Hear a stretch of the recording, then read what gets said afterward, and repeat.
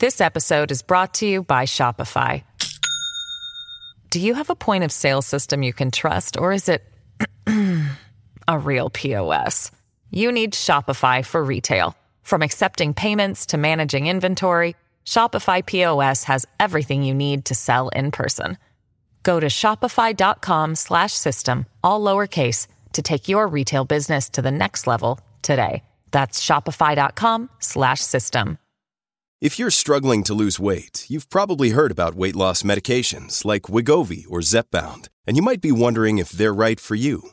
Meet PlushCare, a leading telehealth provider with doctors who are there for you day and night to partner with you in your weight loss journey. If you qualify, they can safely prescribe you medication from the comfort of your own home. To get started, visit plushcare.com/weight loss. That's plushcare.com/weight loss. plushcare.com/weight loss.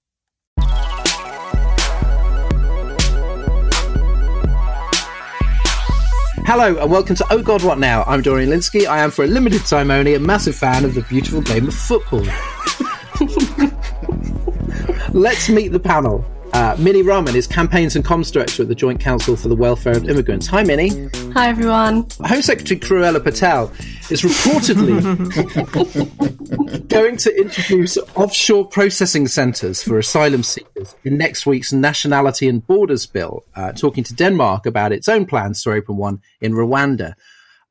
Where has this idea come from? Have other countries been doing this for some time? I mean, yeah, other countries like Australia have some types of offshore centres, and it's something that the government has been looking at for a little while. Obviously, they like it because it sounds harsh, and it is harsh. I've actually been thinking about it a lot, and I think the only way to look at this is to look at the outcomes of the immigration bill rather than the bill itself. So if you imagine that this bill is going to pass because there's an 80 majority, the only possible outcome, if they implement everything in the bill, is that there's going to be a huge backlog in the number of people stuck in the entire immigration system with no recourse to justice and nowhere to go. So you've got a potential boom in undocumented EU nationals from tomorrow onwards. You've got an existing asylum backlog, which is entirely the Home Office's fault. And then you've got Brexit, which means you are left with nowhere to return people, which has been the government's MO for a little while. Places like Napier, which they want to extend, have caused huge public problems for them. So the only solution for a government who doesn't want to fix anything and wants to bury its head in the sand is to try and put all these people elsewhere so that the problems you have created are out of sight and out of mind. And logically, it's probably easier to try and negotiate one huge offshore centre with another country than it is a million different deals with other countries to return people. So I don't think either are that achievable, but that's the logic behind it. I suppose I thought that with offshore processing, that Australia would have somewhere that was sort of relatively near Australia. The idea of just that Rwanda, which is further away than most of the countries that the asylum seekers are coming from, that seems to me quite bizarre. Is that normal to choose somewhere like that? No, it's not normal. Okay, just checking. Yeah, I mean, I think it's just the fact that they're grasping at straws because they know that they've got a huge fucking problem and they don't know how to deal with it. And instead of just being like, oh, we'll do all the really sensible things that everyone has been telling us to do for a really long time, we're just going to be really dramatic and chaotic, which is entirely the Home Office and entirely Priti Patel. Back from a well-deserved holiday is Ian Dunt, editor-at-large of politics.co.uk. Hi, Ian. Hello. The deadline for EU citizens to register for settled status in the UK is this Thursday. Last week, the backlog was still over 400,000, so it seems there will be a number of people who will fall through the cracks. Could there be an extension or some other way of addressing this? There is another way, which is that they have this sort of this period of leeway, which is entirely in their gift to give, about extenuating circumstances. They've been extremely unclear about what the definition of that would be. I don't think there's going to be any extension beyond that fact. And by the way, the backlog is only part of the problem. The other problem is the people that haven't applied in the first place. Now, with these guys, the truth is we don't know how many European citizens there are in this country. There was no reason to have to know beforehand. And it could be a lot of people. We know that the kind of people they would be very hard to reach communities, people that don't speak English, maybe seasonal agricultural workers who don't know their entitlement, those who just don't follow very much of the news, and don't really know that this is happening, that the deadline was coming up, that they even had to apply in the first place. Also, people who just simply couldn't dream that they would have to apply because they've been in the country for so long, they were so embedded in the culture here, that it would just have been unthinkable to them that they would have to apply to stay in their own home. We know that those people are out there, and it's been really hard to get into contact with them for the organisations who would be doing it, partly because of the pandemic, which was part of the argument then of saying, well, you should fucking extend this thing. That, of course, is something they haven't done. Many will be able to talk to this much better than I do. Public pressure, people speaking out on behalf of individual cases can push change, especially if they get the local MP on board. So for some of these stories that I think will play out over the sort of months and years to come, it will really, really matter that you get out there and you back European citizens when they're coming up against the Home Office. Ros Taylor is editor of the LSE's COVID-19 blog. Hi, Ros. Hello, Dorian. So half of my daughter's secondary school appears to be in self-isolation at the moment. And from what I can tell, it's not the only one. 1 in 20 pupils were off school last week. And some people want these affected schools to be closed because infections are kind of whizzing around, while others think the self-isolation rules should be relaxed. And it seems that actually the majority of pupils who are off are because of someone in their bubble, not because they themselves have tested positive. Why is this become such a thing really just in the past week? And is there a right way to deal with it? Yeah, it doesn't feel much like Freedom Day, does it, when you got stuck inside indoors for 10 days? It's a very knotty problem, which the government hoped that it wouldn't have to tackle because it hoped that it would be able to keep COVID infection levels low enough that it wouldn't start spreading widely before the end of the school holidays. And then they would just kick the problem into September and see how things look then, and et cetera, et cetera. But what, of course, is happening here is that people who can't yet be vaccinated, i.e. under 18s, are getting COVID. That was always going to happen when the Delta variant got a hold again. And you really have some really difficult but simple choices. Either you decide that you're going to vaccinate as many kids as possible.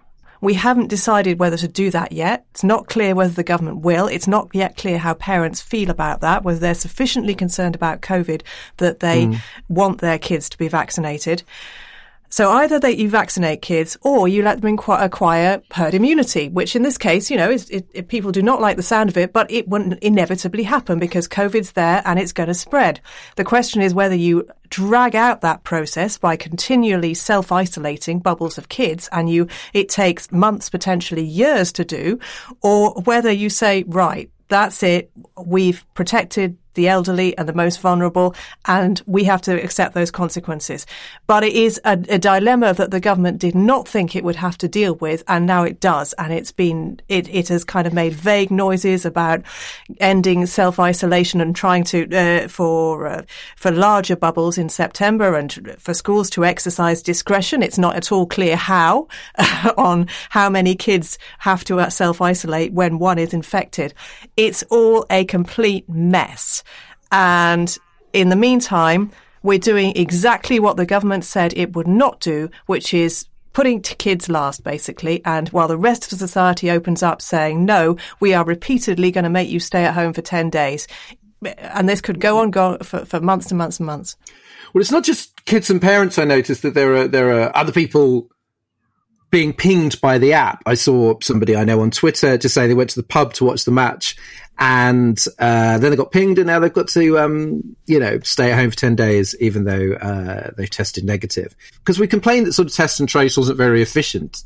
Is it in overdrive now? Because people seem to be getting pinged left, right, and centre. It's just I don't want to be Goldilocks about it. No, but it is. It's true. It's very hard to understand sometimes how the app works because officially it's supposed to ping you if you've been in close contact with someone for more than 15 minutes who's been diagnosed with COVID. But I don't think we know what close contact really means anymore. With a mask, without a mask, in a well-ventilated area, in a badly ventilated area, so many different factors going on that can change the levels of risk. But obviously, as there are more infections, you will be close more often to somebody who's got COVID. On this week's edition, so farewell Matt Hancock. What does the Hansi Health Secretary sudden fall tell us about truth and consequences inside Johnson's government? And what can we expect from his replacement, Humpty-headed Ayn Rand stan, Sajid Javid? Cruel. Dorian and I have bald privilege. We're allowed to do this. We get to say this. Yeah, exactly. And of all the nursery rhyme characters, that is the one he most resembles. We look at intimidation, bigotry and deceit in Batley and Spen. Is this the ugliest by-election in decades? And if so, is it George Galloway's fault? And in the extra bit for Patreon backers, we catch up with GB News. After an explosive launch, largely powered by hate watching, the channel seems to be running out of steam. But is it too soon to write it off? First, don't forget our much rescheduled live show, The Bunker vs. Oh God, What Now, is now happening on Tuesday, the 10th of August at the Leicester Square Theatre in London. You can join me, Ian, Naomi Smith and Alex Andreu, plus Bunker regulars Yasmin Sahan, Arthur Snell, Ahir Shah and Andrew Harrison for a show of two halves, which will definitely not go to penalties. Tickets are on general sale at leicestersquaretheatre.com. And Patreon people get 10% off with a special discount code, so it's a very good time to sign up for Patreon. Just search Patreon, Oh God, What Now podcast to find out more.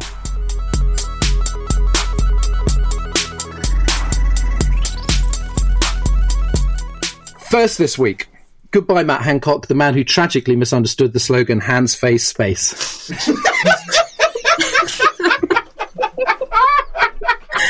As I'm sure you know, he resigned on Saturday after breaking COVID rules in the form of an affair with an old friend and advisor, which in this government is usually the same thing. Ian, despite having previously called Hancock fucking hopeless, Johnson stood by him on Friday, as did several ministers, only for him to then resign the next day. Given the scale and nature of the story, why didn't he just sort of cut to the chase and sack him? Did either Hancock or Johnson think he'd be able to ride it out? Well, evidently Hancock didn't after 48 hours, but Johnson presumably still did, because at that point he hadn't sacked him, much as he's trying to fucking claim that he has now. You know, so, I mean, I think the answer to that is, you know, is ultimately strategic and conscious. I don't think this is, you know, just something that he accidentally, intuitively takes on. I think it is conscious, that there is an awareness that you cannot allow standards in public life to be a condition upon which the government is judged. Because if you do, Boris Johnson will have to fucking go himself.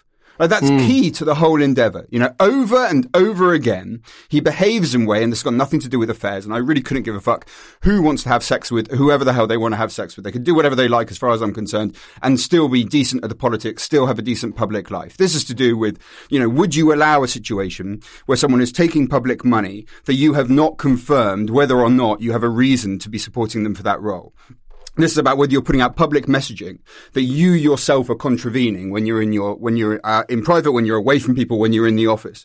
We could all come up probably, you know, off the top of our heads with about 7 to 10 stories immediately that Johnson would be responsible for. So if he says, no, actually, there are such things as standards, then the first person it will be applied to is himself. And for that reason, even when it causes his government damage, he doesn't take action. Do you think it was the harrowing video evidence which the Sun released late on Friday that made the difference? Because I was thinking about this, how when something horrific happens, it can be upsetting to read about, worse to see a picture, but the absolute worst is video. And people often talk about this, you know, people who, for example, work at Facebook, you know, deciding content that they need to delete. So I wondered whether basically that was the deciding factor. Like, why was this different when the government consistently acts with impunity? So, I mean, I think, look, for in Hancock's head, he would have been sat there that night thinking, can I get away with this? You know, can I survive? You know, am I going to be able to get up on the Downing Street podium, you know, the next week? If there's another wave and I have to tell people to be distant, am I going to be able to survive it? Or is every single question that comes back to me going to be about this? And the extent to which that was true was dependent on the level of public outrage. And you can't disconnect the public outrage from that sort of shivering, cringing sense of disgust that you had while watching the video, because that's the kind of thing that makes people talk about it more, makes people think about it more. It means it has a deeper emotional reaction to them. It spreads further, and so the outrage gets bigger. So there is a connection there. And I'm not denying that, you know, perhaps people sort of discussed over that video on a basic, really quite superficial physical level had some role in it. But I think the only sort of pertinence it had was how much it contributed to that sense of public outrage, getting to a point where he thought that he literally just really couldn't get through with the job. And what you were saying about kind of, I suppose, the government's general attitude here seems to be summed up by Robert Buckland, Lord Chancellor, Justice Secretary, allegedly a law guy, told Nick Robinson today that basic public standards don't matter because voters don't really care. You know, and he basically holding up the elections in May as sort of evidence that all of this stuff that the voters didn't really care. Was that kind of a sort of mask off moment, which really reveals what they think? Yeah, that's spot on. I think that's the quiet bit out loud. And actually that goes to the heart That's almost fucking philosophical, because it goes to the heart of the populist idea, of an idea that you can trace that shit back to fucking Rousseau if you want. You know, there is a general will. If people think and vote a certain way, all that really fucking matters is that public opinion, that public sentiment. The institutions that you put around it, like Parliament, like the courts, they don't fucking matter. And we saw that after Brexit with the way that Theresa May, Boris Johnson treated Parliament, treated the courts, treated the press, treated civil society. And also, the other values in politics do not count, except insofar as the public opinion cares about them. So basic public standards, ethics in the manner in which you conduct your discourse, anti-corruption practices, those are only pertinent insofar as the general public gives a shit. As the government looks at it, they look and think they don't give a shit, and therefore it doesn't matter. And in that moment, Buckland, who I think probably on this fucking podcast I probably said was the best of the lot when he put that cabinet together, and was like, well, even he has just degraded into the most abysmal moral fucking state by swallowing this kind of philosophy whole and now regurgitating it on radio and TV stations. Ros, the video was filmed on a hidden CCTV camera leaked to the Sun by persons unknown. Is this one occasion where the conspiracy theorists are right to be excited and have theories about who was trying to take Hancock down? No, I don't think so. I think it was fairly simple. I mean, the story was that it was an employee who had access to the footage, and he leaked it because he was so fed up about lockdown. Now, that may or may not be true. It may just be the Sun's way of avoiding explaining the full origins of the video.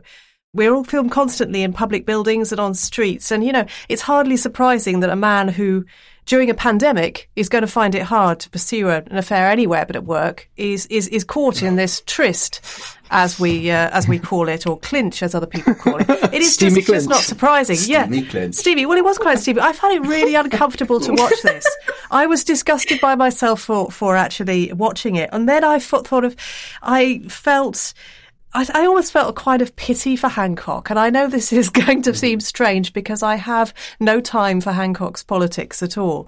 But we've created this society in which we're comfortable with being recorded all the time. And so when physical contact between people who don't live together is effectively banned, this is where we end up. We end up gawping at two middle-aged adults snogging in an office. And I found myself thinking, oh God, maybe this will cut through because it's about sex. And I thought, what have you become?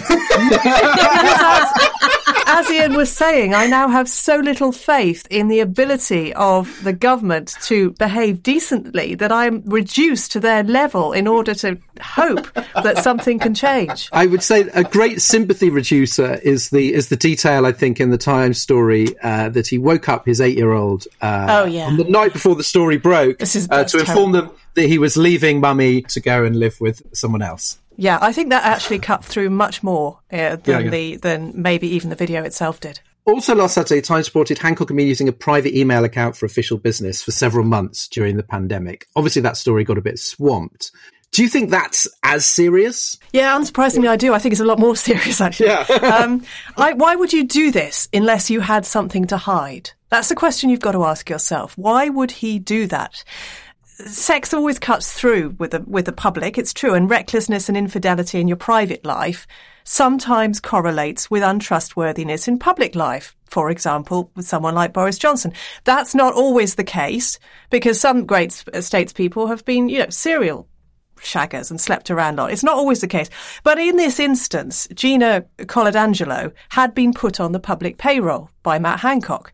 And you have to ask yourself, was that to make it easier for him to conduct an affair with her at work? Was he also using his private email address to help his lover's brother get an NHS contract, which it emerges that he coincidentally also had? And these are questions that we can't properly answer now because he was using this address. And if he has any brains whatsoever, he will now have deleted all the email evidence. So we will be none the wiser. It does seem fair enough. I mean, I don't really mind if Matt Hancock has an affair, but I don't want to actually have to fucking pay for it. Exactly. That's asking too much of my liberalism. Well, last week we devoted quite a lot of time to talking about Dido Harding and her bid for the top NHS job. Now, she was a close sort of horse friend with Matt Hancock. They're both amateur jockeys. Is her bid effectively dead now, as various anonymous Tories seem to be saying? Yes, and I return to my previous point, Millard, that this is the desirable result of a revelation that really had nothing to do with it, that he's been ousted, which is a relief, but frankly, not necessarily for the right reasons. Minnie, for all his many flaws, Hancock was a strong sort of pro-lockdown voice in the cabinet at crucial points. And we know, what difference in terms of human lives timing of lockdowns made. Sajid Javid immediately promised that reopening would not just be accelerated, but irreversible. Is it basically that's the job he's been given? Don't get in the way of the economy, onwards. Don't argue. Yeah, I mean, I think it's not just his job. I mean, obviously it's the Tories' priority. They've made that really clear throughout the pandemic. But I think we also have to remember that the Saj was Chancellor of the Exchequer. His background is business and finance. I mean, he's been Secretary of State for every bloody department at this point. But the economy is probably much more within his comfort zone than health and the ins and outs of the science. I think it's really bolshy of anyone to come in and make that firm a commitment that it's going to be irreversible. I mean, it can't be until the literal entire world has a grasp of COVID and vaccinations. So I think his approach to come in and talk about it being irreversible is maybe a response to kind of lack of public confidence because of Hancock. So maybe it was a kind of, if he appears confident, the public feels confident. I mean, that's a pretty basic understanding of it, but that's kind of my only explanation as to why he would come in that manner. And looking beyond the pandemic, as he's a sort of hardcore devotee of Margaret Thatcher and Ayn Rand, the piecemeal privatisation of the NHS that Labour is always warning against, is that more likely? Are you more worried about the NHS under him than Hancock? I'm always worried about the NHS and the Tories. I mean, I think if you look at the evidence, the only evidence that we've got about him that he's going to be kind of more pro-privatisation is his voting record and things that he said previously. So he's previously voted against things like the NHS limiting income from private patients, and he's voted for lifting the cap on how much trusts can earn from private income. And obviously, he's pro-austerity. He was a Treasury Minister at the time that austerity was implemented. Labour have sort of described him as leaving the fox in charge of the chicken coop. Now, where I think we'll work out how far he's willing to take it, or where we'll get a keener sense of his priorities, is the upcoming Health and Care Bill. So a white paper on that bill was published earlier this year. On the face of it, that bill is to bring the NHS and local authorities together. And so I think there are bits of it that are welcome. But the analysis so far of that white paper is that the bill leaves scope for privatisation, deregulation, sharing of confidential private data with private companies, and it kind of gives more powers to the Secretary of State. So I think that will be the moment at which we know far more about his position. But from my perspective, appointing someone like Sajid Javid, given his background, given his relationships with banks like JP Morgan, it's a pretty clear statement about the direction that the government wants the NHS to go in. Can't believe I'm missing Matt Hancock already. Already. Sorry for making fun of you earlier, Matt. Just got carried away. Cheap laughs. Ian, finally, there are rumours that Johnson wants to bring him back sort of once he's served his time in the wilderness. Do you think that that's likely? That this is the kind of thing that will be soon forgotten, or could it be difficult to get past the press and public? I don't know. There's no way of telling. I mean, I can't imagine that there is going to be a scenario in which he'd bring him back or what use he would be in any department that he would be brung to. But then being completely hapless and ineffective has never stopped anyone getting into Johnson's cabinet. So I can't rule anything out. This episode is brought to you by Shopify. Do you have a point of sale system you can trust, or is it a real POS?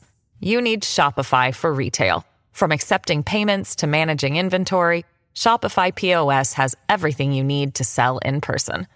Go to shopify.com/system, all lowercase, to take your retail business to the next level today. That's shopify.com/system.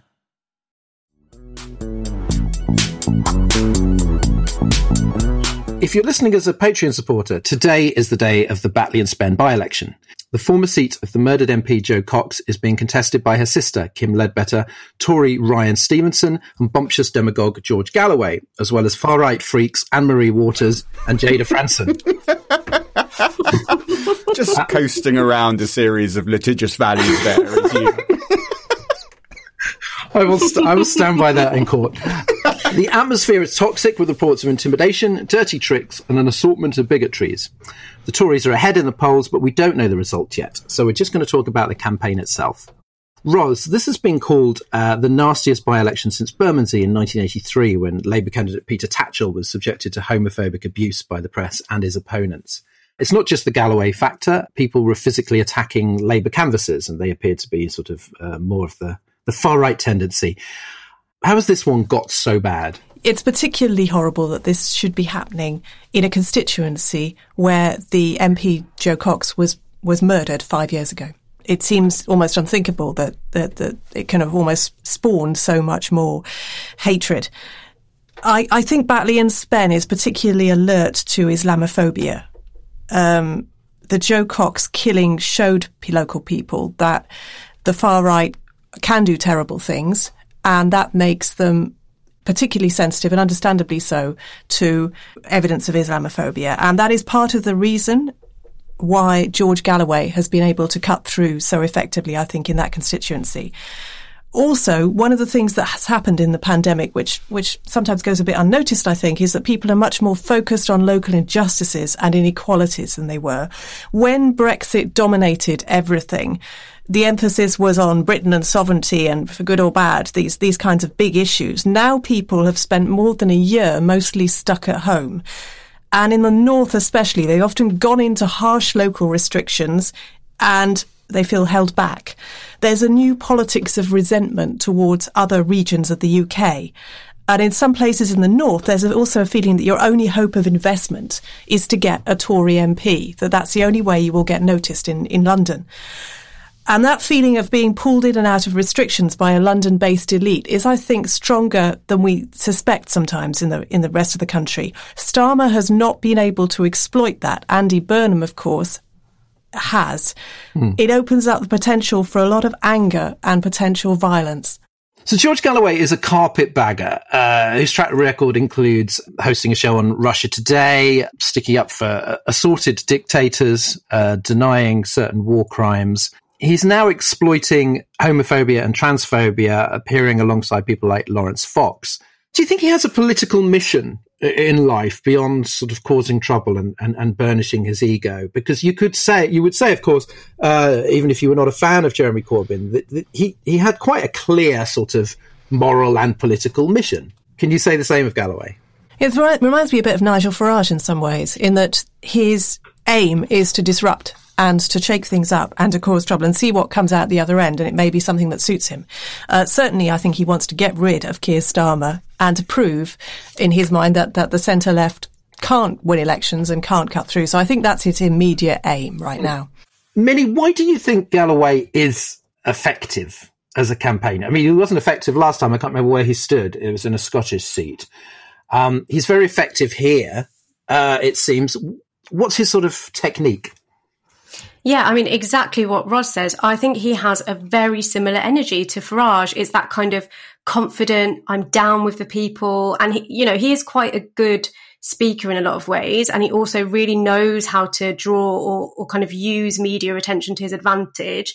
I mean, it's quite a miracle that the celebrity Big Brother incident doesn't come up every single time that he speaks, which I think kind of speaks to how good he is at manipulating different situations.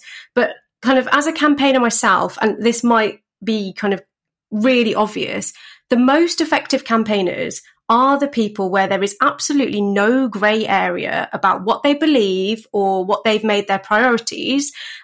He is really good at that. So you don't have to agree with him, but we all absolutely know what he's about. And that makes it really easy for the public to be drawn to him, because it's either, yeah, I agree, or I don't. So therefore, what do you make of sort of Labour's response to Galloway on the issues that he's talking about, on issues like, on Palestine, even on kind of, sort of teaching in schools? Are they there? Do you think they're therefore kind of sort of caught between stools?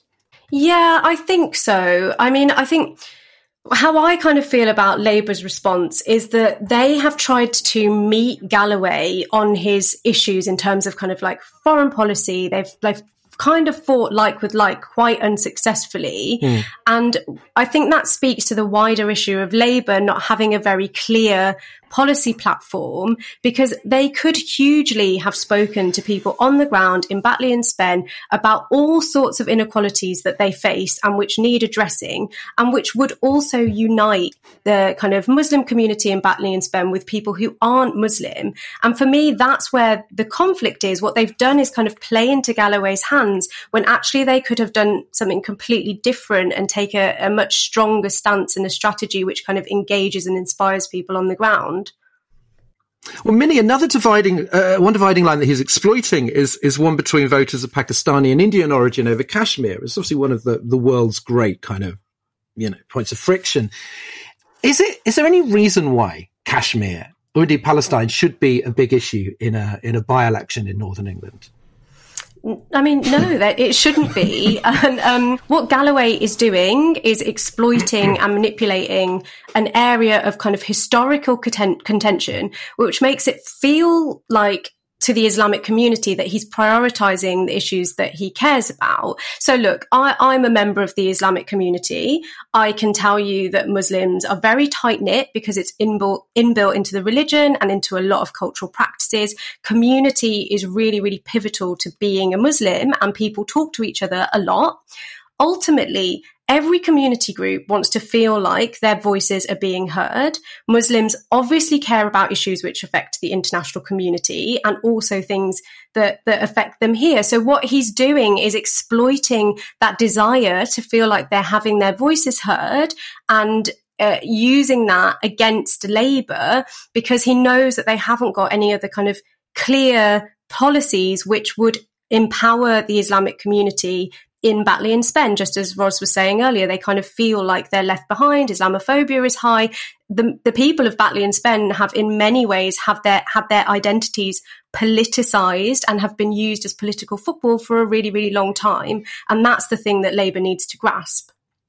Because I remember reading some time ago, a year or so ago, a really interesting article pointing out that many people in Labour's sort of core are actually, there's a sort of socially conservative group there who vote Labour for other reasons, but are not necessarily as aligned with certain beliefs elsewhere in kind of Labour's coalition.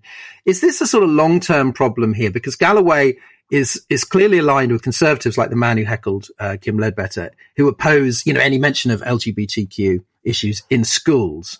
And is this a fault line in the Labour coalition that, longer term is a problem? Because, religious conservatives of whichever religion are not going to agree with the Liberals on that particular issue.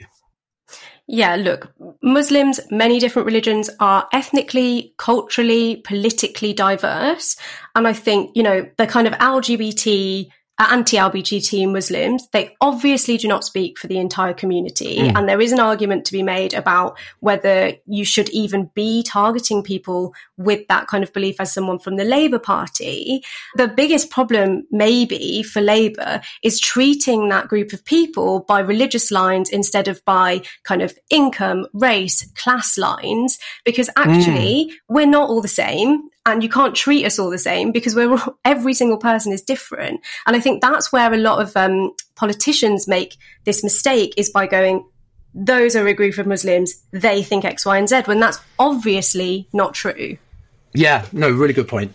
Ian, this is only happening because Jo Cox's successor, Tracy Brabin, went for the West Yorkshire mayoralty, which he won.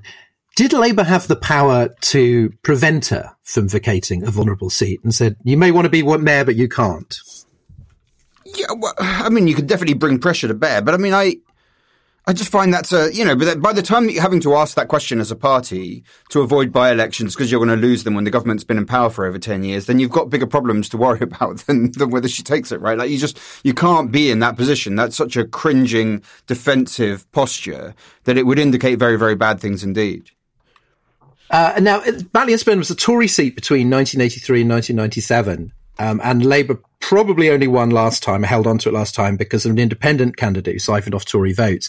Why has it become so totemic for Labour? As if sort of, is it simply because you're not meant to lose by-elections anywhere in the country when you're the opposition? Predominantly, yes. But there's also that sense of it is a more complex, distinct seat. It wouldn't be your classic sort of red wall seat. I mean, when you looked at Hartlepool, there was that sense that people had that Hartlepool was kind of already a Tory seat. Like, just looking at the maths of it, that was the way it would tend to fall. I mean, in this case, it's much, much more complicated. We don't really know what's happening in some of those independent seats. There's an indication that those were mostly Leave votes for independent candidates, but also that party was sort of running on an independent local figure sort of platform. So it's a bit more complicated. You also, look, the pressure on Starmer right now is severe. So each time you get a by-election like this, it is going to be considered a test of the leadership. And by-elections aren't a fair test of that. Like, neither Hartlepool nor this one are. What is a fair test is the local election results.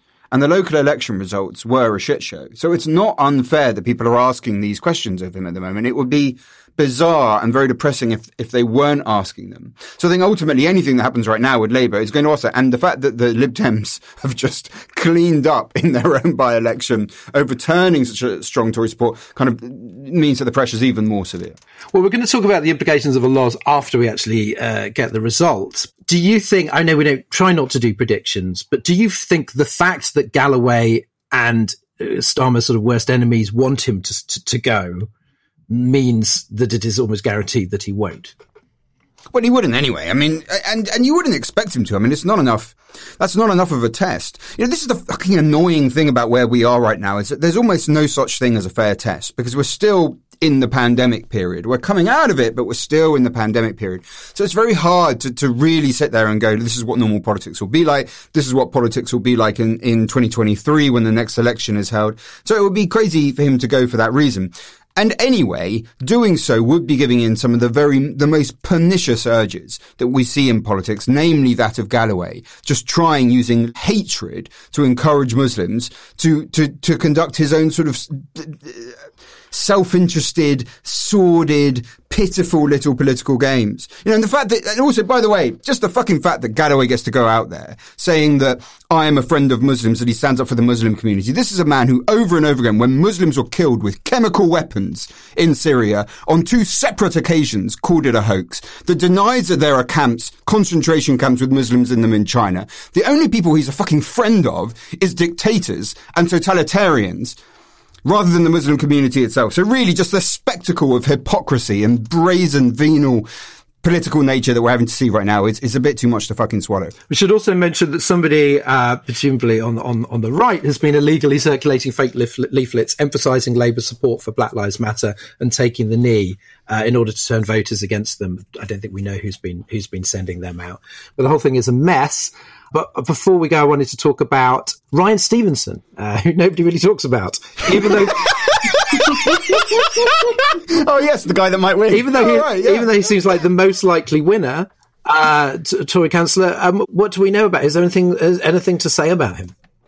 Not much. We don't know much about him. We sort of looked around. He seems sort of relatively harmless. You know, for a Tory.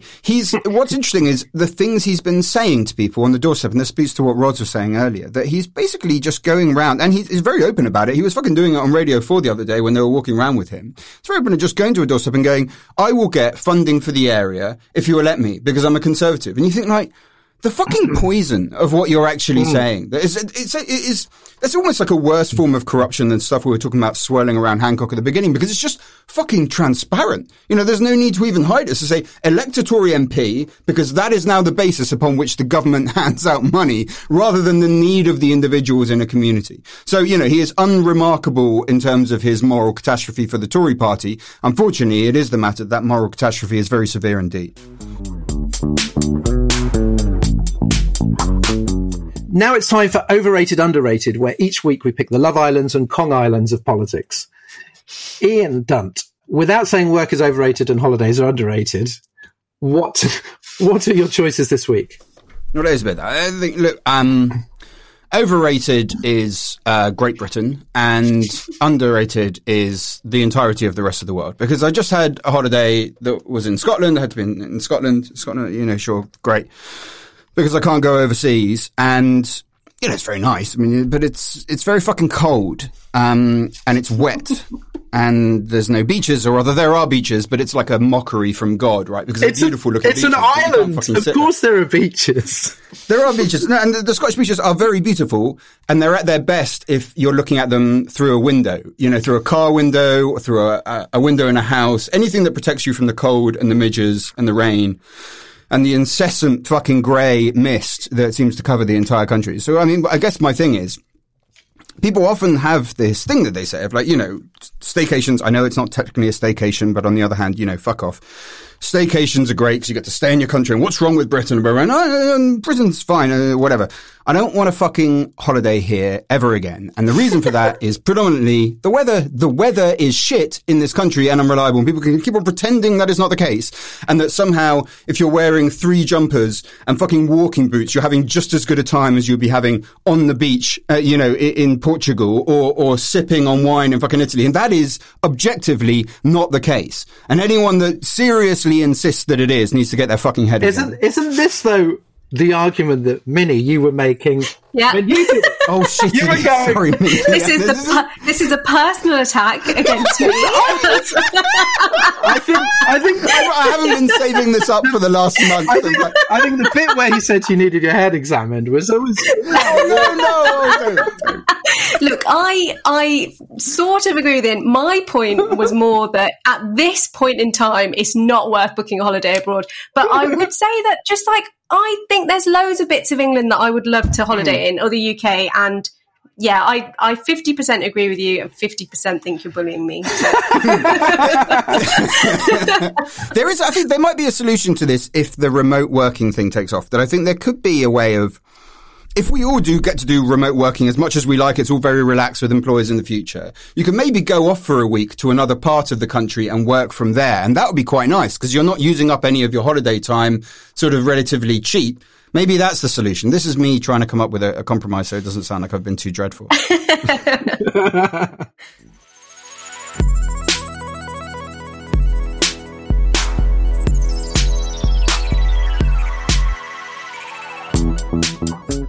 Now it is time for But Your Emails.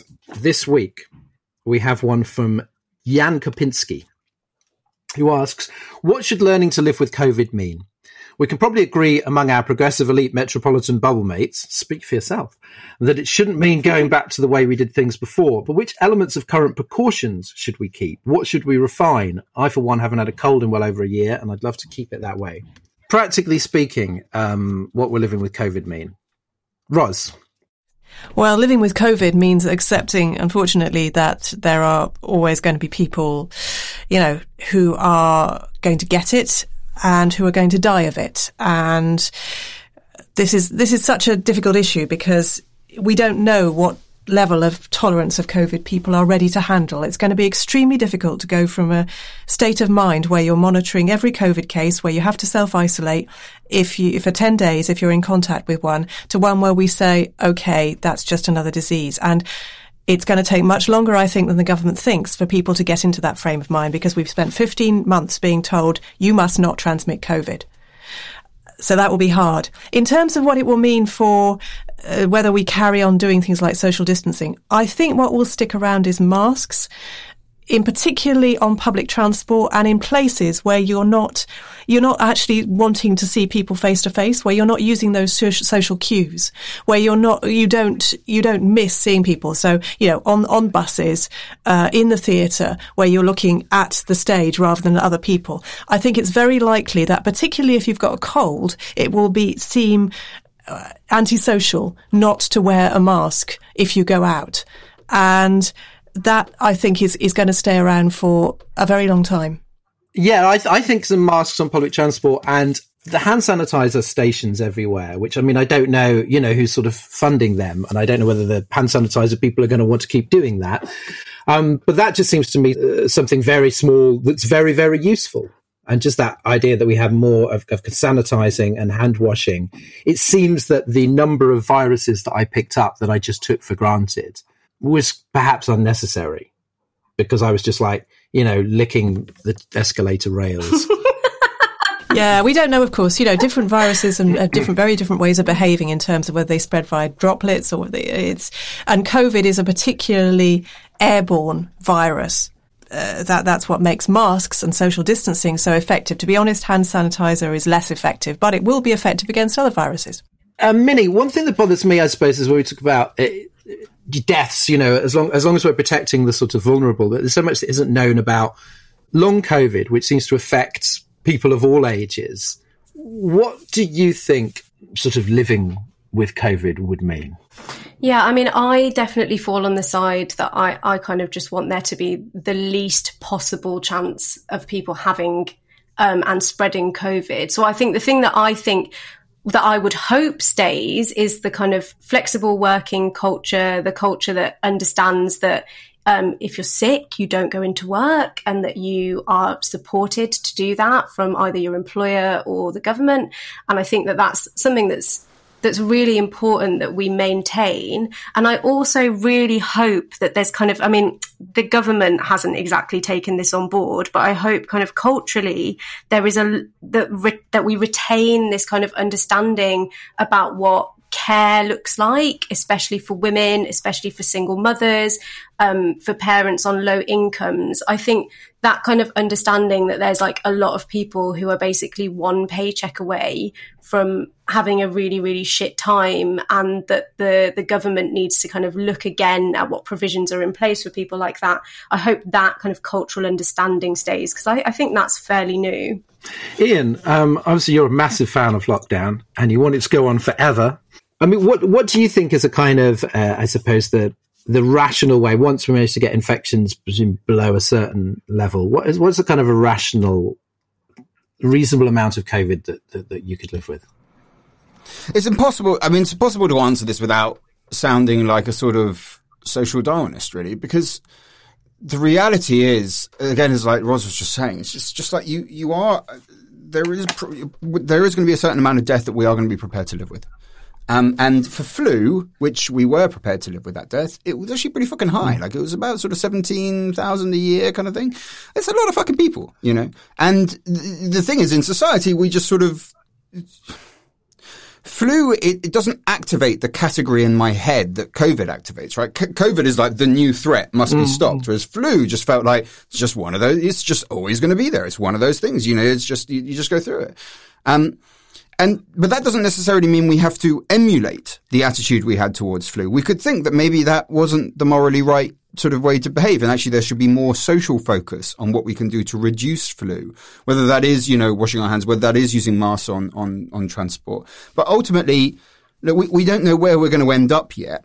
With the vaccines, with variants, it's sort of kind of too early to have this conversation. I find lots of the people, certainly not this questioner, but lots of the people online who ask me this, it's always like what they're trying to get me to say is the word zero to make me seem hysterical and insane, so that they can say, well, we've got to get rid of everything now because you're never going to get to zero. We don't know really what the number's going to be. But the thing is, at the end of this, there is going to be sort of within all of us, or certainly within a society, a kind of mortality assessment of the amount of deaths that we are prepared to tolerate. And as bad as that sounds, that is the thing that we have been doing all of our lives anyway, without realizing it. And that's the uplifting end of the show.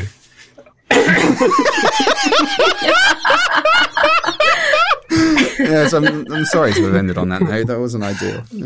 Thanks to Ros. Thank you. Minnie. Thanks, everyone. And Ian. Thank you. You will also die. All of us are alone in the universe. Endlessly alone. We came here alone. We will die alone. Ashes to ashes. Dust to dust. No man is an island. On this week's Extra Bit for Patreon backers, if you're still here, we're looking at the lightning rise and possible fall of GB News and where Andrew Neil's plucky ragtag band of woke bashers go from here. You'll hear a preview after our theme song, Beamless the Monster by Corner Shop, and a thanks to our latest Patreon backers.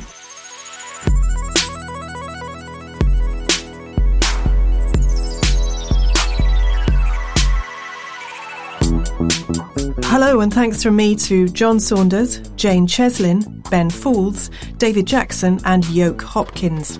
And it's a shout from me to Larissa H, Gareth Jones, Richard Pryor, Rob G and Joe Heaton. Hello, and a big thank you from me to Stephen Scott, Mercedes Pickard, Mark Heimers, WJ Dorman and Andrew Cooper. And thanks for all your support to Shanti Pendleton, Romy Fursland, Zwango, Ed Baker and Tom. Take care and see you soon. Oh God, What Now? Was presented by Dorian Linsky with Ross Taylor, Ian Dunt and Minnie Rahman. The producer was Andrew Harrison. The assistant producers were Jacob Archbold and Jelena Sofronijevic. And audio production was by me, Alex Rees. Art direction by Mark Taylor. Oh God, What Now? Is a Podmasters production. Welcome to the Oh God, What Now extra bit. We've been hearing about GB News for months, and now it's here. It launched on the 13th of June to much derision, but impressive ratings, 164,000. 2 weeks later, its peak has fallen to 32,000, making it officially less popular than this podcast. And Andrew...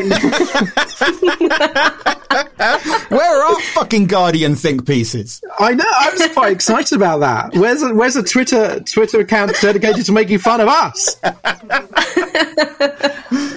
Andrew Neil has already taken an indefinite break. Minnie, you, in fact, all of us have been tucking into GB News. Is there any ideas why there's trouble in paradise? Yeah, I mean, I've watched it. Can I just say, I have been so personally pleased by how shit it is. My personal joy has been witnessing the downfall of Simon McCoy of the BBC. Because I don't know if you guys remember, but I had like my 5 minutes of Twitter fame last year because I did an interview with him where he asked me if 2 children who died in the channel were responsible for their own deaths. And now I just really want to ask him if he's responsible for the death of his own career because it's just so good. It's so good. Yeah, I mean, anyway, I think it's just what it shows, I think it's exposed that a lot of these kind of anti-woke voices are basically big mouths and actually not that many people agree with them or want to sit and watch them endlessly.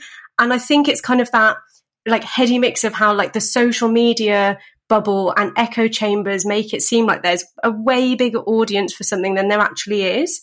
And I also think they kind of really underestimated. I mean, my assumption was that they'd done their sort of audience analysis and knew that there was going to be loads of people who wanted to watch the show. But actually, I think it was quite a big gamble to think that something that works in America was going to be successful here. And I think it shows that they don't have that much understanding of where the public is really at when it comes to that stuff. And that was a trailer for the Extra Time edition of this week's podcast. If you'd like a little bit more of Oh God, What Now every week without ads and a day early, then sign up to back us on Patreon for as little as £2 a month. You'll be helping the podcast and we'll be very grateful. Thanks for listening. See you next week.